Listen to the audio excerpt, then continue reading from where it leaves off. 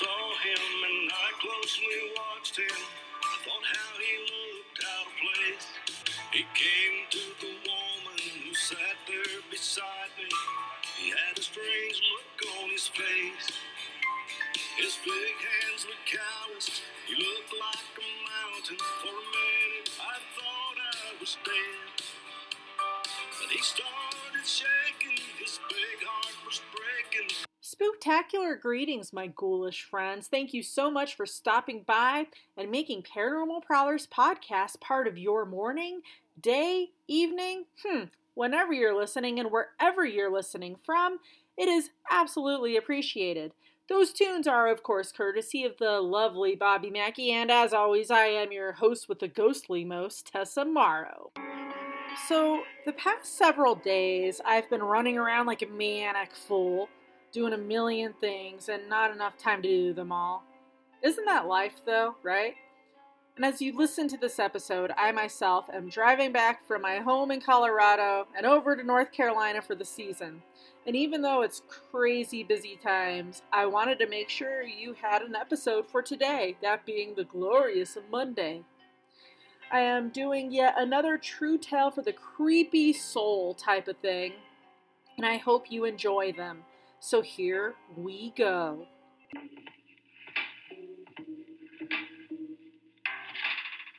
So first up comes from my friend Sean Todd, who's the founder of Black Swamp Paranormal, and he started investigating the paranormal when he was just 7 years old, believe it or not. Besides investigating the paranormal, Sean also investigates urban legends. He is out of Ohio, and boy, he has so much to share. I really need to get him on here sometime, but I know he's been a super busy dude. I will read this now. And it's titled The Spiritual Monk. I had a best friend who was a non-believer.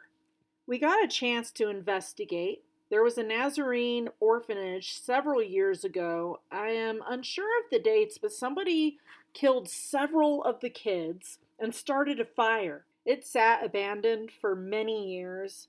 It was all boarded up, and they were getting ready to convert it to office spaces. We got a chance to go into this place the night before they started construction. We asked for the keys, and they told us there are no keys, but that there's a loose board and a window, and we must get in through there. We climb in and get into this place. It's all dusty, all the furniture and whatnot. Well, we are in the hallway, and we look ahead, and it looks like a monk in a robe staring at us. We stood there. We're watching. We were speechless. Suddenly, the arms spread out on this thing and it rushes us.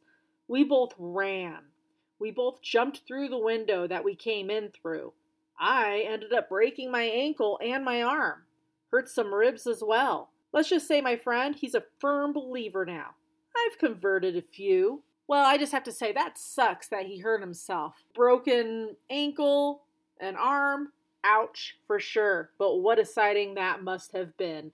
And it is great when you convert somebody who used to be a skeptic. This one also comes from Sean, and it's titled, Heartbreak in Melbourne.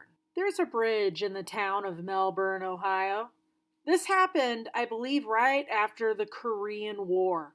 A kid was coming back, and his girlfriend lived on the other side of this bridge. He found out that she had moved on without him, got married. Well, the poor guy ended up wrecking his motorcycle and died on that bridge. There's the urban legend that on the night of his death, the anniversary, you can see him. One of the earlier paranormal shows, this was before Ghost Hunters and Ghost Adventures and whatnot, there was a cameraman who got the crap beat out of him. He had no idea how it happened. He was just standing on the bridge. They were there standing on the bridge because it was the anniversary of the night of the accident, right? And this guy was on the other side of the bridge, and they see this light, and he gets knocked down below the bridge. He got really hurt. He had to be hospitalized. I've gone to that one several times. We've gotten some stuff from there. Smaller EVPs, but not a whole lot of activity from that certain location. Well, one night we were going there. We were driving hearses. A friend of mine owns a haunted house and had hearses, and so we would often drive them around. Anyway, we witnessed one of our investigators getting thrown about 15 feet. This was in the middle of the bridge. I was setting up and heading back to the other side of the bridge. This guy had no idea what had happened. He had huge bruises on his chest afterwards. He was picked up and he was tossed. It was very aggressive and very negative.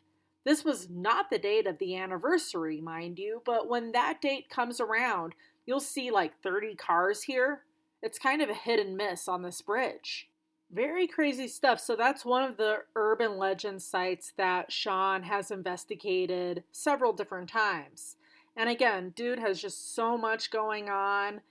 It always blows my mind whenever I hear him talk about just everything that he had been through, like the native Thunderbird and just so many other different things. So definitely need to keep my fingers crossed and get him on here at some point. Next up, I'm going to read a tale that my friend shared with me, Angie Velasquez. That name probably sounds familiar since she has been on both the radio show and podcast, including the most recent Halloween episode. Angie is out of Colorado, and she talked about on the Halloween episode about the St. James Hotel in Cimarron, New Mexico, where we had just gone back in September. So here is more about that location, and it's titled The Spirits of St. James Hotel. The most active location that I've ever investigated to date is the St. James Hotel in Cimarron, New Mexico. The Ghost Adventures crew had been there in the past.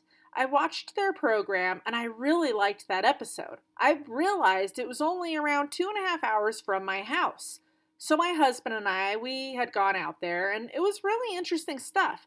There's so many people from a long time ago that stayed there, like Doc Holliday, Annie Oakley, Jesse James, Wyatt Earp, and his family. They stayed there while on their way to Tombstone, Arizona. Just so much history. One of the stories there's a man named TJ that was caught cheating while playing cards upstairs in the gambling room. He was shot in the back while going back to his room, which was room number 18. He died there, just right there on the floor.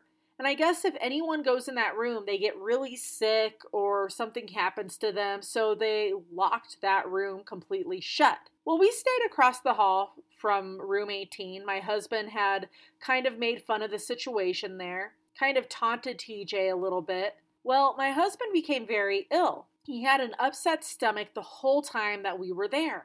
About 20 minutes after we left, he felt better. Now he's really a believer. He wasn't a believer until then. I had asked them if we could go to TJ's room, and they told me, no, don't even ask us that. We will get fired if we let anybody go in there. I guess they take that room very seriously. They told me the room across the hall was very good. I sat out in the hallway talking to TJ. It was sometime after midnight. I kind of just sat there talking and I get an EVP. It was of a man's voice saying, "Come here." He said it a few times, and I thought that was kind of creepy after I went home and listened to it. Also, walking back into my room with the recorder, I heard a "help me." It sounded loud and really drawn out. Help me. It was rather clear. Help me. When I heard it, I kind of felt really bad. My favorite experience while at the St. James was when we had first got to the hotel. We went upstairs and we were the only ones there. My husband walked down one hallway and I walked down the other hallway. There's a community bathroom up there and the toilet was running. So I went in and I jiggled the handle. When I came out of the bathroom, I stood there looking at a picture. I heard a disembodied voice saying, "Thank you." I thought that was really weird. I look around and my husband, he's way down on the other side of the hall. It was really neat. Then, sometime around 4 in the morning, my husband and I could both hear footsteps walking down the hallway. We never heard any footsteps walk back. I did open the door and there was nobody there. When we asked again, they told us again we were the only guests on that floor. It was really phenomenal. It was a great experience. And it really is a neat place. I just am a huge fan of small town. And so when we went there, it was just such a sweet, welcoming place. And like she said, just jam-packed with history. And in the Halloween episode, you heard about the rules, the old Wild West rules. Still cracks me up. Good stuff. Then there's a second story of Angie's I want to read, and it's titled My Poltergeist. One of my earlier experiences happened when I was just a teenager. It's one that has stuck with me for a very long time. There was poltergeist activity. As many people know, poltergeist activity is created by a living person. It's never been a living spirit. It can be created by people who have mental issues or teenagers. They always have a ton of drama. So the poltergeist activity started when I was 19 years old. I was at home with my son. We were the only ones there. My sister, she had come home later that night. We didn't really get along that well. She would come home late and be really loud, and I would have a hard time getting my son to go back to sleep. So I went out there and I confronted her, telling her that she needed to be quiet. We kind of get into it. We yell at each other back and forth. It gets really nasty. I went my way and she went the opposite way down the hall. As soon as I got back into my room, I can hear every single cabinet in the kitchen opening and slamming shut. I could hear the silverware slamming around in the drawers. I went out there immediately, and at the same time, my sister came out at her end of the hall. We just stood there, and I told her, I'm going to be very unhappy if my son wakes up. She told me I didn't make those sounds. I could tell that she was scared. I told her that I didn't do it either. So we were both a little freaked out. I've never had that happen before, and I've never had it happen since. That's my poltergeist experience. Next up, I'm going to share a tale from my friend Ian Vero, who's from across the pond. He's been on the radio show and podcast several different times. He is a special type of paranormal investigator. He conducts investigations in people's homes. Kudos to him. I could not do that. Here is an experience from him, and it is titled Our First Possession. We had what is probably our most mind-blowing case very recently, actually. We got called in midweek. A daughter of a former client called telling us that her mom was not her usual self. It was not her. We turned up and ended up dealing with our first possession. There were a few moments when I thought this could go terribly wrong, but we handled it. It was such a negative spirit. We managed to weaken it, and Brandon saw an opportunity to get it out of her, and he took it. We knew this negative spirit was scared of us. We had the upper hand when it went from taunting us to being aggressive and threatening to stab us. Plus the fact that Brandon tricked it into giving us its name, and moments later, Brandon took it from her and binded it. Her voice was different, it was deep, and afterwards her throat was terribly sore. Unfortunately, since this was an urgent and last-minute thing, I just grabbed the cleansing gear and we ran. This would have been an interesting one to film, but we had no time to prepare for it. This was attached to her for a while, and it gets worse. This spirit was a child rapist. We're trying to learn more about him and how he died. Ooh, yeah, talk about negative. Child rapists, those are some of the worst for sure. So, hate to say it, hate to be disrespectful to the dead, but I hope this child rapist died a horrible death.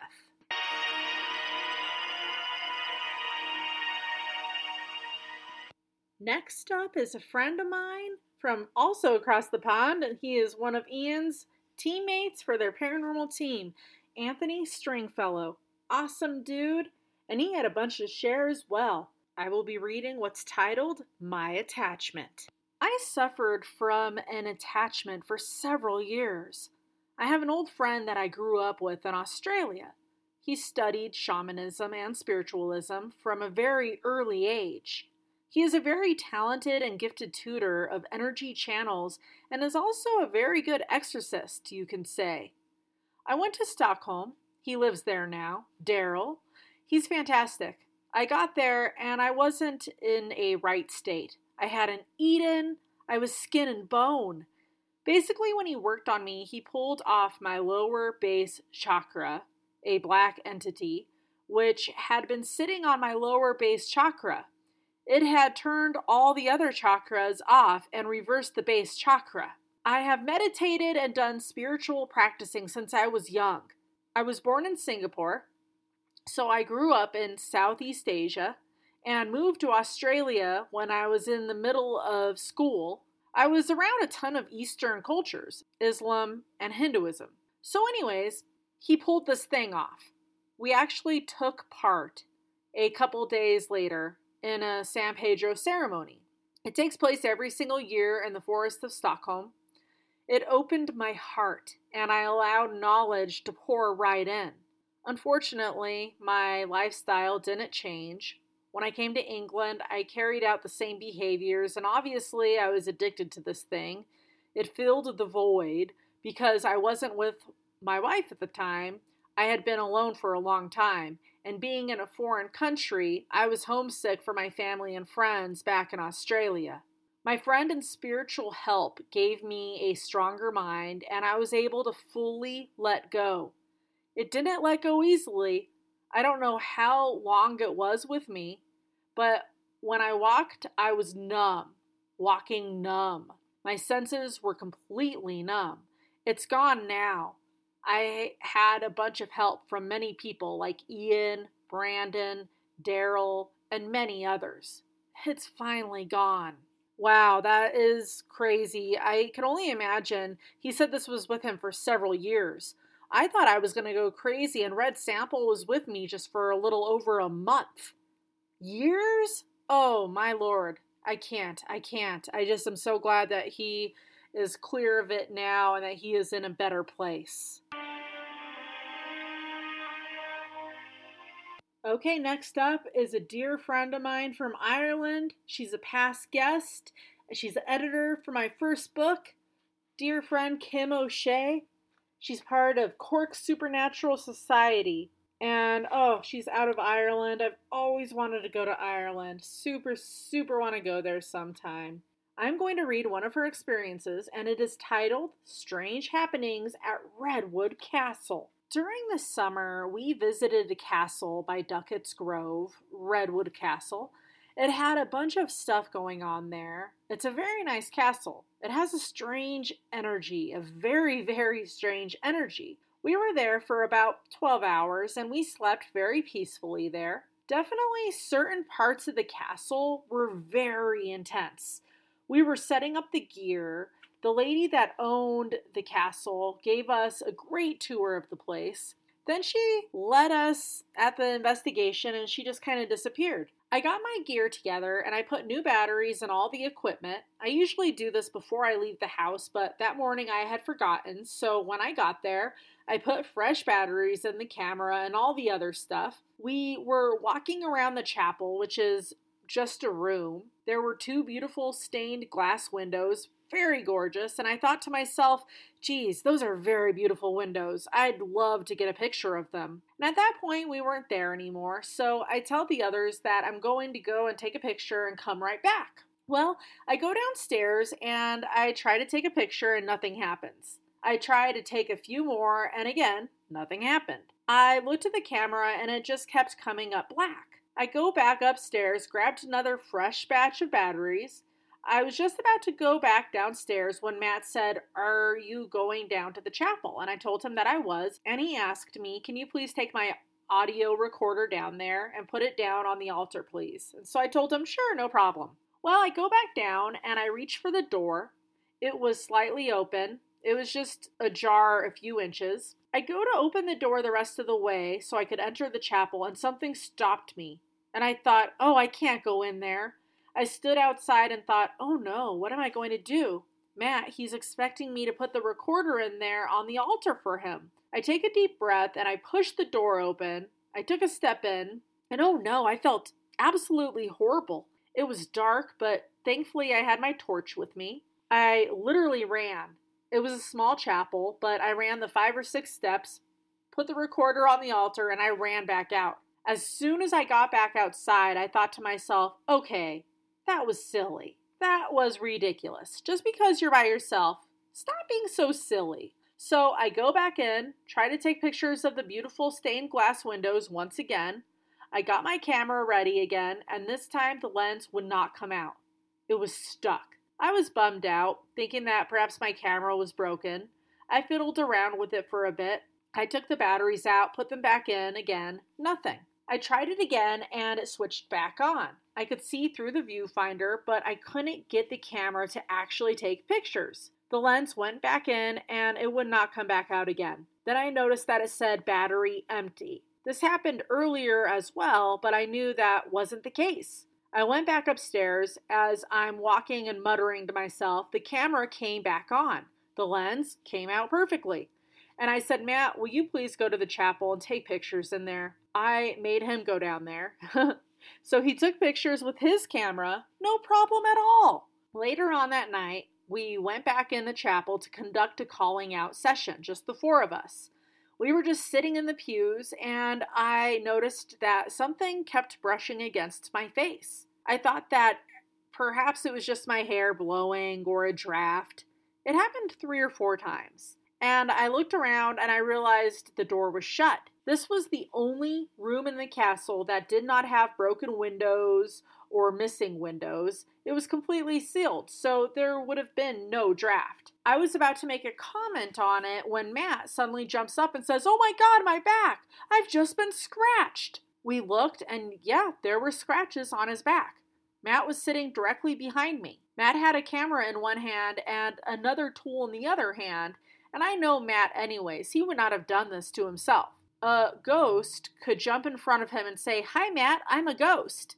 He will spend an hour trying to debunk it. He is the straightest guy you will ever meet. For him to get scratched? Oh my God.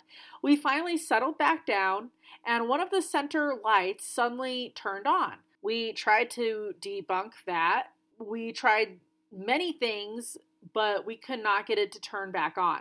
I really think something was in the chapel with us, and it was something not good.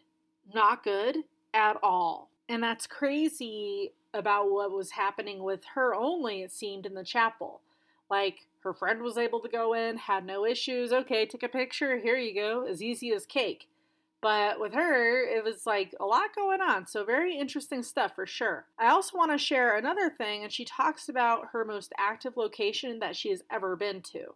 And being all over Ireland and wherever else she's investigated, that's no easy feat. I'm about to read you something titled Most Active. I think the most active location that I have investigated was Duckett's Grove in County Carlow. Everything was going on there. There were footsteps, there were carriages crunching over non-existent gravel. You could hear the carriage wheels turning, but there was no gravel. I was standing in the garden, and I could hear a gardener digging. I had my torch, I shined it in the area. Nothing. Nobody was there. At one point, I felt hands touching my hair. 3 of us felt it. We checked with a thermometer, and there was a small blue spot on the back of our heads. We all had been touched. They all got touchy-feely here. We were in a little room. I just couldn't stand up. I felt like I was going to fall over. I kept shifting my weight, trying not to make noise during this investigation.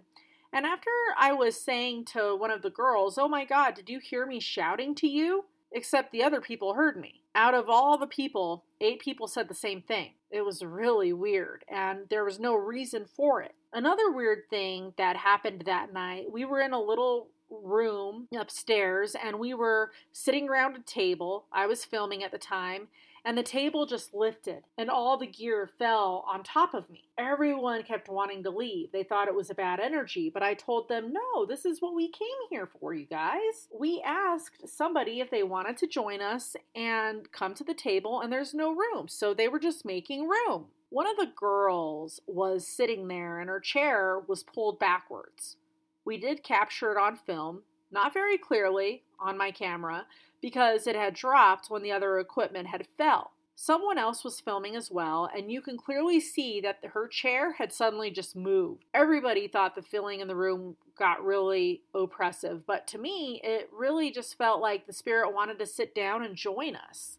There was never any fear there. For me, it was just like he was just chilling out. That's all. Another thing that happened here at Duckett's Grove, the very first experience I had here, it was a big investigation.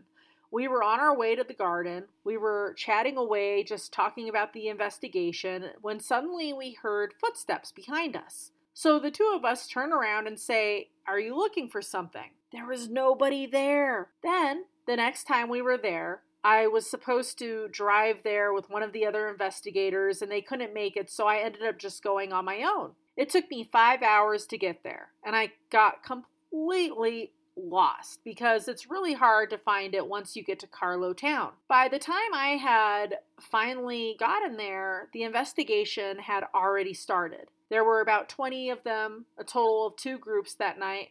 The guard, the caretaker, had taken me down to where one of the groups were. They were conducting a spirit box session at the time, and they asked, "Do you know the name of the person who just joined us? She has been here before." Right away, my name came through. Kim. It was so clear. Okay, fair enough. They ask, "Can you tell us where Kim came from?" "She lives in a specific part of the country." "Be specific." Again, very clearly a voice came through. West Cork. Super clear. It was so weird. It was amazing. I love that place. The best is yet to come at Duckett's Grove. This is my height to date when it comes to ghost hunting. At the end of one of the investigations, we all got together. And we all went to the room at top, where the table and the chair moved all on its own. We were there doing a big session. It was around 3 a.m. One of my team was standing by the door, and she heard noises outside in the yard. Well, we thought somebody was breaking in. The guard had gone home at that stage. They had given us the key. It was a completely walled-in estate, but we thought maybe kids had broken in. All the cars were down there and were unlocked, so some of the people took off running down there to the courtyard. One of the investigators, she had a thermal imager. She was holding it up and we could see her through the window. We could see the light showing. 6 or 7 of the lads went down there to see what was going on, and we stayed above and were watching them all fan out. Some went to the cars, others went to different parts of the grounds to see where she was going. When she got down to the garden, we just see her stop. They all came back up after a while, and they were very excited. They were chasing somebody. She could see it through the thermal imager. She didn't have a torch with her, but she kept running. When suddenly the figure stopped running, and so did she. The figure turned, just stopped, and turned towards her. Without thinking, she took a thermal image photo of it. When all the rest of the lads came running behind her, she took a photo of them. She turned around and took a picture of them. They searched the whole area. They were closed in by 14-foot walls. There was no way out. When they checked the images, the first picture of the figure, the heat signatures on this thing was completely wrong. It was too bright. It was showing red and white, where when she took the picture of the guys coming in behind her, even though they were wearing clothing, you could see yellow. Just their faces and hands were red. This other unknown figure was all red and white. It was completely different. That was a big one. There was so much going on there that night, so many voices. I mean, it's an old mansion, a manor house. The man that owned it decided he wanted a castle, so he built himself a castle. I believe it's from the 1600s or 1700s. Author's note, during the research I found that construction started in 1745 and was fully completed in 1825. So that's 80 years of construction. Unbelievable. Anyways, back to her story. During the investigation, we were in the kitchen area. We were just standing there and we could hear movement in the corridor. There were 5 of us in the kitchen and we all heard it. We checked to see if it was one of the other teams, but nobody was near us. So we encouraged the spirits. "Hey, come into the room. Please come in and join us. Don't be afraid." It took about 20 minutes. We all had our torches with us, so it was bright in there. We kept telling the spirits, come in, please, come have a chat with us." All of a sudden, you hear footsteps come into the room and walked all around us. Somebody in boots stomping around us. It was absolutely wonderful and amazing. The feeling we were getting from there, the energy, oh, it was just great. It was a really kind energy. I think it was some young fellow coming in to say hello. I would highly recommend Duckett's Grove to anyone. It's an absolutely fantastic place. Very cool stuff. Definitely sounds like an epic place to be investigating at for sure. I'll have to add that to my list. Duckett's Grove, here we go. This week's special city shoutouts go to Zulte, Belgium, Scott City, Kansas, Sparta, Wisconsin, Waxhaw, North Carolina, Wolf City, Texas, and Sault Ste. Marie, Canada. Did you enjoy this week's episode? Listen to the others, they are all phenomenal. Haven't heard every single one yet? No need to fret, just hit up any of those awesome podcast platforms such as Deezer, Overcast, Google Podcast, Hubhopper. Basically, wherever you may roam, you'll probably find Paranormal Prowlers podcast lurking in the background. Thanks. Have a great day. And see you next week.